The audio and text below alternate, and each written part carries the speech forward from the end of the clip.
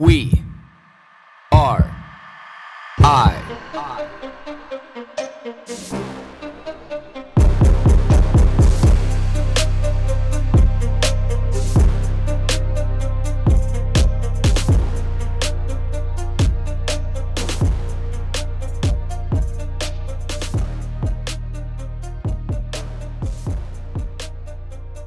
Going to the grocery store. It sounds like something so easy, something so simple, something that, we all have the right to do, going to the grocery store. But when I think about what going to the grocery store means to me, and a part of my grocery store, is what if I told you, that you had to work all day, work a 12-hour day.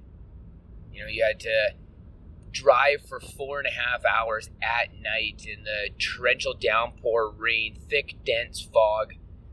You had to sleep for 3, maybe 4 hours, get back up, get in a car, drive for a couple hours, get out, sit there in the freezing cold, and you're shivering, you're wet, it's raining. You're miserable and happy all at the same time. You're miserable because of the weather that you're sitting in, but you can be happier making this journey to the grocery store. You take that little bit of a break, so you sit down and you look around and you see what you can find. Is there anything on this shelf? No. But I'll sit here for another couple hours to see if there's anything on this shelf. I'm going to try not to move because, I don't want to miss any opportunity to be able to be the first one to be able to grab that, like that tin of carrots, that tin of corn off that shelf, and the grocer comes and puts it on. I look out over at the morning sky to be able to see, what is the opportunity of the day. I have some reflection back on myself, a reflection back on this moment that I'm in right now, and the entire journey of my life that's brought me to this moment. I'm thinking, what an honor to be able to go to the grocery store. What an honor to be able to have an opportunity to go shopping. What an opportunity to be able to collect my food to be able to sustain myself and my family. But there's nothing on this shelf. Nothing shows up. Nothing. Why is there nothing on this shelf? Something should be here. So you pack up whatever you brought and you're like, I'm going to have to go to a different grocery store. But I can't drive to this grocery store. I'm going to have to walk. There's no vehicle that allows me to be able to get from one grocery store to the other.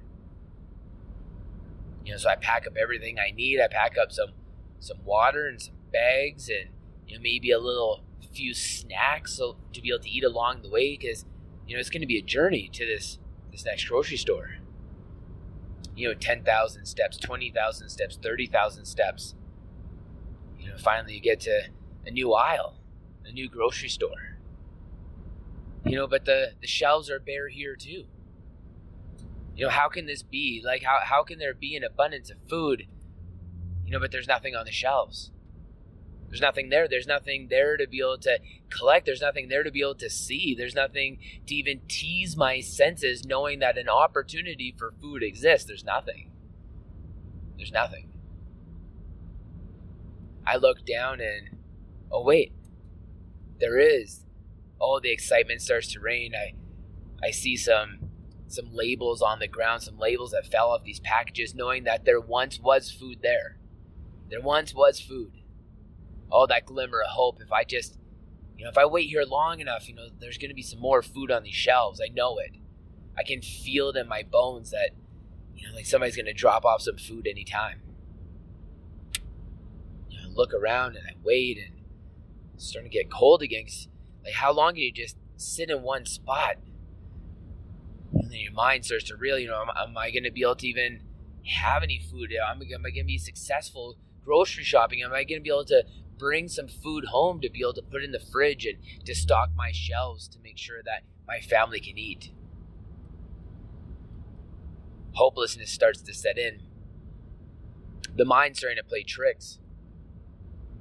Am I?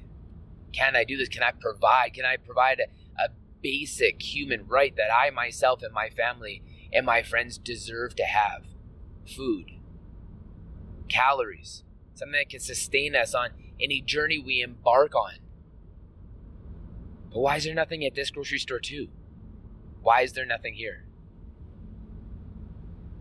Okay. It's only about halfway through my day. I guess I can go to another grocery store. I pack up all my stuff to be able to collect all my food items once I get there. 10,000, 20,000 steps. Starting to feel the pain and the ache and the fatigue start to set in, and knowing that my body just needs this, I eventually will find a grocery store that has groceries on its shelves, and I will be able to collect these groceries, and my family will be able to eat. But how come I have this hopeless feeling that when I get to this next grocery store that there's going to be nothing there too? But I keep my spirits high. I try to convince my mind that no, eventually you will. If you take one more step, if you go to one more grocery store, if you look on one more shelf, there's going to be something there to eat. And this is my hope. This is where my hope lies. This is where my sanity lies. This is where my life lies. I will do this. I will forge on. I will get there. Get it to the next grocery store and sit down and, okay, what am I gonna find? I look around and it's just that eerie feeling of empty shelves as well. I can see it. There's nothing there. I can reach my hand out and it doesn't grab anything. I can't smell any resemblance of any food being made or prepared. I don't see any resemblance. There's nothing. But oh wait, there it is. I see this opportunity. I see some food. My hope starts to spark inside me again that I will be able to eat. I will be able to feed my family. I will be able to feed my friends around me. I will be able to give this cherished component of life, which is called sustenance, nutrients, calories, so that we all can live. And I get excited. I get excited knowing that those tens of thousands of steps, every bead of sweat, every horrible thought that went through my mind, every mental battle and demon that I fought to be able to get to this moment, because I see it. I see food being stocked on those shelves, and now the only thing I have to do is be able to take it. And that is only half the battle, because now I'm so far away from home that I have to be able to take this. I have to be able to get back to the vehicle. I have to trek back, because remember, I couldn't get to this grocery store by car. I couldn't get there. So even when I do collect this food, I'm going to have to be able to have enough strength and endurance mentally and physically and emotionally to be able to carry all this food back to a vehicle that makes it easier for me to be able to do the same. And I still have my hours and hours and hours long journey home. And then I'm going to have to prepare this food when I get there, and I'm going to have to section it into pieces and portions so that I have and we have all food to be able to last, for a day or for a week or for a month. Now, for everybody to put two and two together, this is what it's like to be able to harvest your own food. Whether this be foraging for wild fruits, wild mushrooms, but I'm specifically talking about hunting. This is what it's like for me to be able to go grocery shopping. Not every day, not every month, not every year of my life, but I choose to go grocery shopping this way.